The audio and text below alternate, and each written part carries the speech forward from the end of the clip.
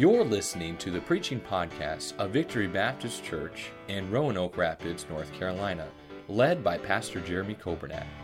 It is our desire that you will be helped by this Bible message.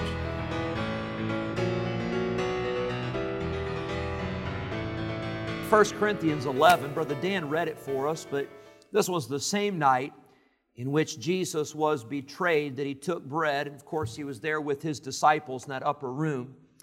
In verse 24, when He had given thanks, He brake it. He broke the bread and He said, "Take, eat. This is my body, which is broken for you. This do in remembrance of me." It says in verse 27, "Wherefore whosoever shall eat this bread and drink this cup of the Lord unworthily shall be guilty of the body and the blood of the Lord." It says in verse 29, "For he that eateth and drinketh unworthily eateth and drinketh damnation to himself, not discerning the Lord's body."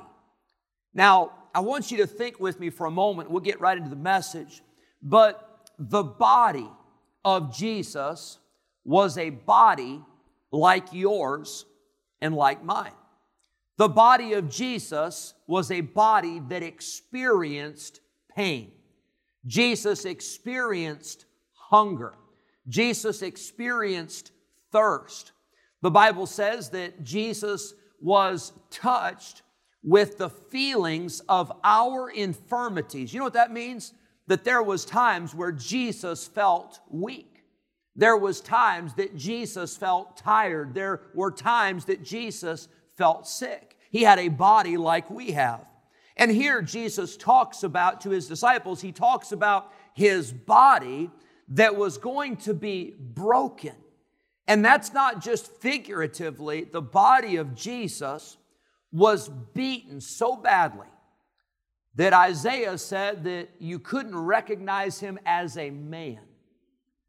Now, I'll tell you, I've never experienced pain anything close to that. I cannot imagine what that was like. I've had some injuries in my day, and I don't enjoy pain. I don't think any of us do. Some have a higher pain tolerance than others. But I cannot imagine being whipped with that cat o' nine tails, with shards of glass and metal, and to have that whip wrapped around the body of Jesus, and then to pull that whip back and to literally pull the flesh off of Jesus' body. I can't imagine that.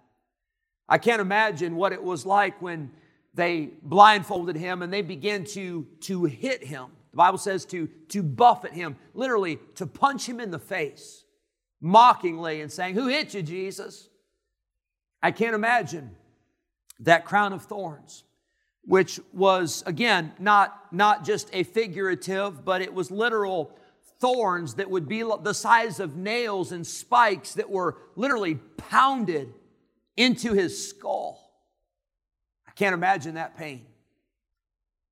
And that was just the beginning, because then Jesus was placed on that cross where the nails, the spikes were driven through His hands and through His feet, and He was suspended on that cross where the historians say that the Romans felt like they had perfected the art of torture in the crucifixion. And that body that Jesus had, that body was broken, and it was beaten, and it was tortured for you and for me. Jesus' body, He said that those who did not eat and drink worthily, they were guilty of the body and the blood. And then it says in verse 29 that they were guilty of not discerning or not giving the proper distinction or reverence to the body of Christ. I'd like to speak to us for a few moments tonight as we have observed the Lord's Supper. But I'd like to talk to us about the body of Jesus. Our Father, I pray You'd speak to our hearts and help me to do justice to this subject. I pray that our hearts and minds would be open and alert. I pray that we would not tune out. I pray that we would not think that this is just another service and another message, but I pray that You'd give us something tonight that we could hold on to, and something that we could take with us, and something that would help us and encourage us as we do our best to live for You. And as we remember tonight how much you loved us, I pray that our love for you would be increased, and I pray that our love for you would be greater than it's ever been. We pray in Jesus' name. Amen. Very quickly, I want you to notice the body of Jesus. Number one, His body was broken. We've already talked about that. 1 Corinthians 11:24, this is my body which is broken for you. I want to remind you, Jesus did not go to the cross for His own sin. Pilate examined Jesus, and Pilate himself said, I find no fault in Him. This man is not worthy to die. But can I tell you, Jesus wasn't going to the cross for His own sin. He was going to the cross for the sin of you and the sin of me and the sin of all mankind. And His body was broken so that the price for sin could be paid. So on that cross, Jesus could say, it is finished, meaning the price had been paid in full with the blood that was shed and with the body of Christ that had been broken. I hope we never forget what Jesus did for us. You know, if someone were to save your life, if someone were to rescue you from a car accident, or someone were to rescue you from a burning house, can I tell you, you would forever be indebted to that person. But Jesus didn't just save your physical body. Jesus saved your soul. And He gave you eternal life when He broke His body and allowed His body to be broken on the cross. Number one, His body was broken. Number two, I want you to turn with me to Matthew 27. And I want you to see something that I think we all know, but I think we often overlook. It says in Matthew 27,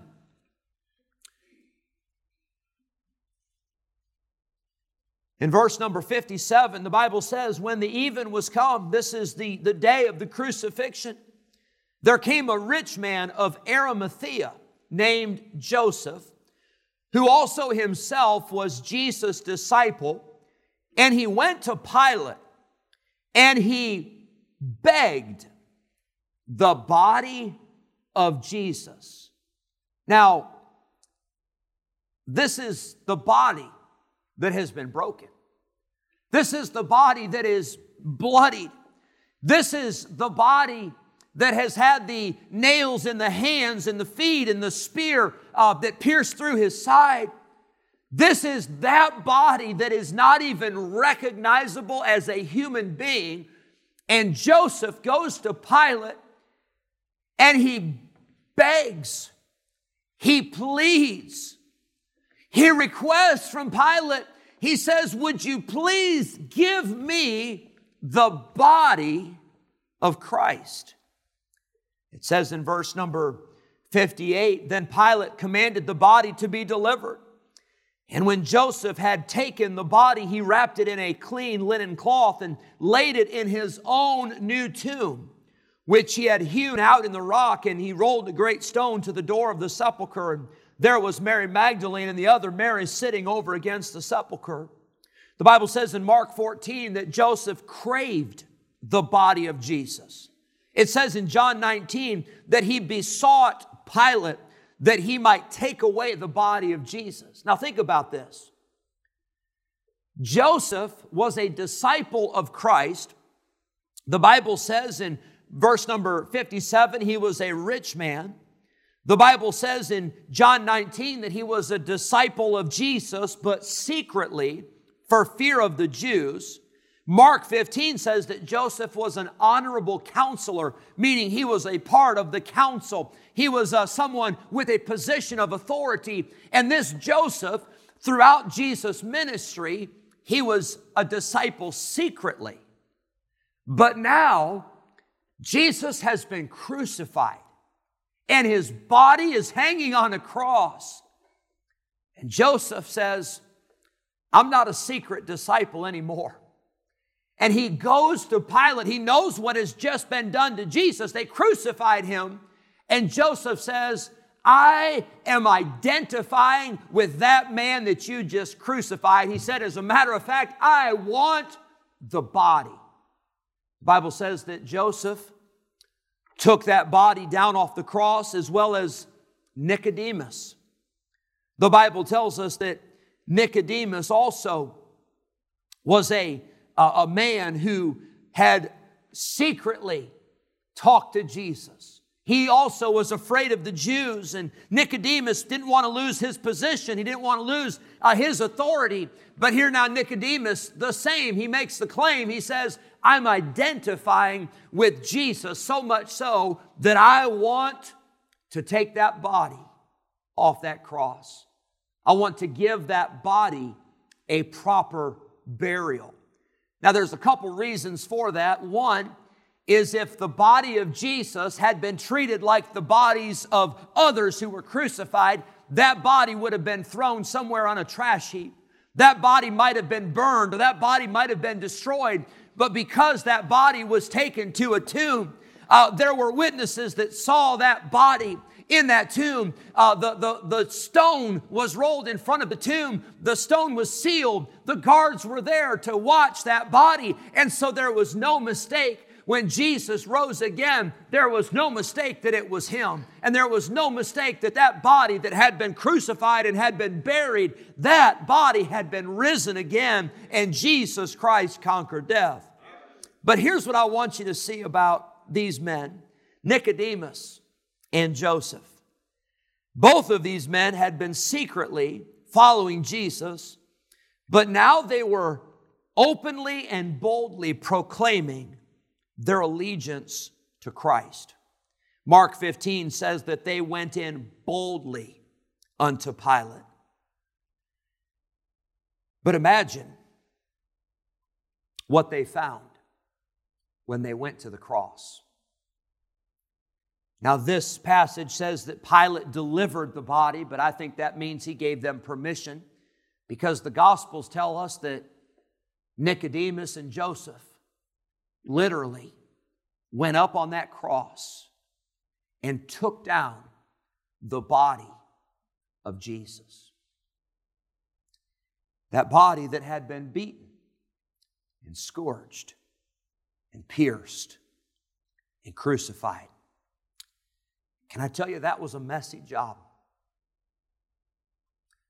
To climb up and to try to take down a body that was so mangled, and a body that was so beaten, and a body that was so bloody. But can I tell you why they did it? Because of what Jesus had done for them. They realized that Jesus had loved them, and they realized that Jesus had given His life for them, and they said, if Jesus would give His life for us, then certainly we can get a little messy. And certainly we can go through something that's a little difficult. And certainly we can deal with something that is not convenient for us because of what Jesus did for us. I want to say this. For Joseph and Nicodemus, this was not a good day. This was not a good day for Jesus' mother, who stood at the foot of the cross and who saw her son being crucified. This was not a good day for those folks. But I want to tell you this. The worst day, being a Christian, is better than the best day living for the world. The very worst that will come your way as a Christian is far better than anything this world has to offer. Moses made his choice, and in Hebrews 11 it records in the Hall of Faith chapter, it says that Moses chose rather to suffer affliction with the people of God, rather to enjoy the pleasures of sin for a season, esteeming the reproach of Christ greater riches than all the treasure in Egypt, for he had respect unto the recompense of the reward. I want to say this, serving God, people may look on at your life or my life, and they may think you've got it hard, and you might have it hard. And you might suffer. And you may not have all the things that the people in this world have. And you may not have all the accolades. And you may not have all the treasures. But I'll tell you this, I'd rather be a Christian any day than live for the devil. I'd rather serve God. I'd rather have the difficulty and the burden that may come from serving Christ. I'd rather have that than the best that this world has to offer. And Joseph and Nicodemus, they said, enough is enough. We've been doing this secretly. We've been afraid. We've been timid. But we're going and we are begging for the body of Jesus to give that body the proper reverence and the proper respect that our Savior deserves. It was messy. It was costly. The Bible says that they took a mixture of myrrh and aloes, about 100-pound weight, that they used personally, they spent personally to prepare the body of Jesus for the burial. Joseph took his own tomb. Can I tell you, a tomb was expensive, but especially one that had been hewn out of the rock. And this was something that Joseph said, I'm willing to give up my very own tomb because Jesus deserves a proper, respectful burial. It was difficult. If you've ever had to carry the body of someone who has been hurt or someone who cannot walk or someone who's been injured, can I tell you, it's very heavy. And here these men took the body of Jesus off the cross, and they took that body and they got that body down off the cross, and then they carried that body to the tomb, which was within walking distance, but still, nonetheless, a very difficult task. But they were willing to go through difficulty. And they were willing to pay a great price, and they were willing to give of their finances and give of their resources to give honor to the body of Jesus Christ. It was time-consuming. No doubt it took them hours to accomplish this. No doubt there was financial investment. No doubt there was some effort that was exhausted and some effort that was invested, and there was some time that was spent. But they said, we're willing to give our time and we're willing to give of ourselves in order to care for the body of our Lord and Savior. I'll say this today. I wonder how badly we want Jesus in our lives. I wonder if we would be willing to beg. And I'm not talking about the body, but I'm wondering how much we'd be willing to beg for the presence of God. And I wonder how much we'd be willing to beg to say, God, I need you in my life. And Jesus, I need you in my marriage. And Jesus, I need you in my family. And Jesus, we need you in our church. And Jesus, we need you as we're starting these buses back up again. And we need you in every Sunday school class. And we need you in every nursery. And we need you in the sound booth. And Jesus, we need you in the choir. And Jesus, we need you in every pew. And I wonder how much we would beg so that we could have Jesus with us. These men, they went to Pilate, knowing it could cost them their lives, and begged for the body of Jesus. I see the body that was broken. Number two, I see the body that was begged by Joseph of Arimathea and Nicodemus.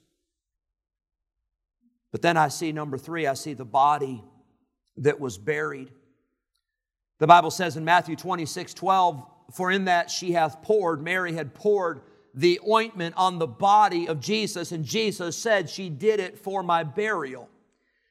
Mary was ahead of the game. Mary was ahead of the program. While Jesus was still alive, she poured that ointment and was already showing that he would be crucified and that he would be buried. The body of Jesus was buried. But I got good news for you. It didn't stay in that tomb very long. As a matter of fact, God's Word describes a bodily resurrection. By the way, that's an important word, bodily. Jesus, his body did not stay in the grave and his spirit ascended back up to God. We're talking about a bodily resurrection where Jesus got up, where that body that had been crucified, that body came back to life, and Jesus conquered death, and he appeared to his disciples, and he appeared to those women that came to that tomb trying to anoint the body, and Jesus said, no need for that, ladies. I'm already up, and I'm already risen, and there's not a need for a burial to be prepared for because I'm already out of this grave. Jesus was seen.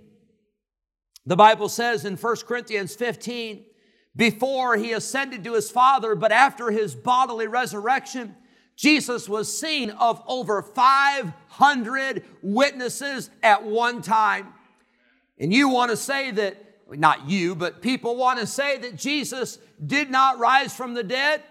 It only takes a couple witnesses to prove something is true. But Jesus said, I was seen of over 500 people at one time. There's no mistaking that Jesus rose from the grave. Yes, His body was buried. But number 4, His body was beheld. His body was seen. It was seen, and it was evident that Jesus was alive. Oh, they didn't just see His body on the cross. They didn't just see His body beaten and bruised and bloodied, but they saw His body that had conquered death, and they saw a resurrected Christ. John 19, then saith He to Thomas. Remember Thomas? He wasn't there that Sunday night after Jesus rose again, and he said, I won't believe it unless I put my fingers in the holes where those nails had been placed.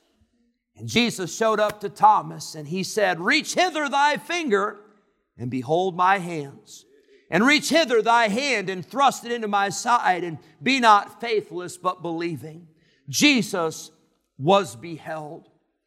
Can I tell you, I've never seen Jesus. I've never seen His body. I've seen Him at work. I've seen the difference that Jesus can make. I've seen what He's done in my life. I've talked to Him. He's talked to me. I've never heard an audible voice, but I'll tell you, He has spoken to me just as sure as I'm standing behind this pulpit. But can I tell you, one of these days, our eyes shall behold Jesus. And when we see Jesus, I think it's going to be a lot like John described in Revelation chapter 1.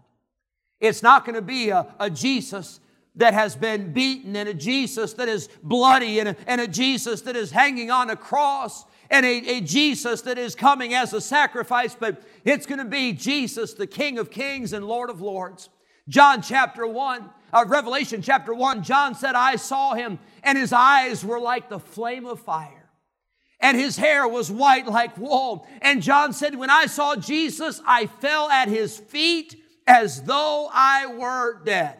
He said, when I saw Jesus, I just couldn't help myself. I couldn't believe the power. I couldn't believe the majesty and the beauty that was contained in that body that John saw of Jesus. One day, we shall see Jesus. The angels told the disciples in Acts 1, as Jesus ascended back up into heaven, the angels told the disciples, this same Jesus shall so come in like manner as ye have seen Him taken away. You know what that means? That means that just like those disciples saw Jesus go back up into heaven, somebody, I happen to believe it's going to be us. I believe we're going to be alive when Jesus comes back. That's just my personal opinion. But somebody's going to see Jesus when He comes in the clouds, and we'll meet the Lord in the air, and so shall we ever be with the Lord. I haven't seen Him, but one day I will see Him. And when I see Him and when you see Him, what a day that will be. I wonder what will be the first thing that you'll say when you stand face to face with Jesus. I hope it'll be thank you. But I think thank you will seem so inadequate. But I'm glad we'll have all of eternity to praise Him and to thank Him and to worship Him for the body that was broken on Calvary for us. Thank you for listening to the preaching podcast of Victory Baptist Church in Roanoke Rapids, North Carolina, led by Pastor Jeremy Kobernat. For more information about our ministry, please visit our website at vbcrr.org. May God bless you as you serve Him this week.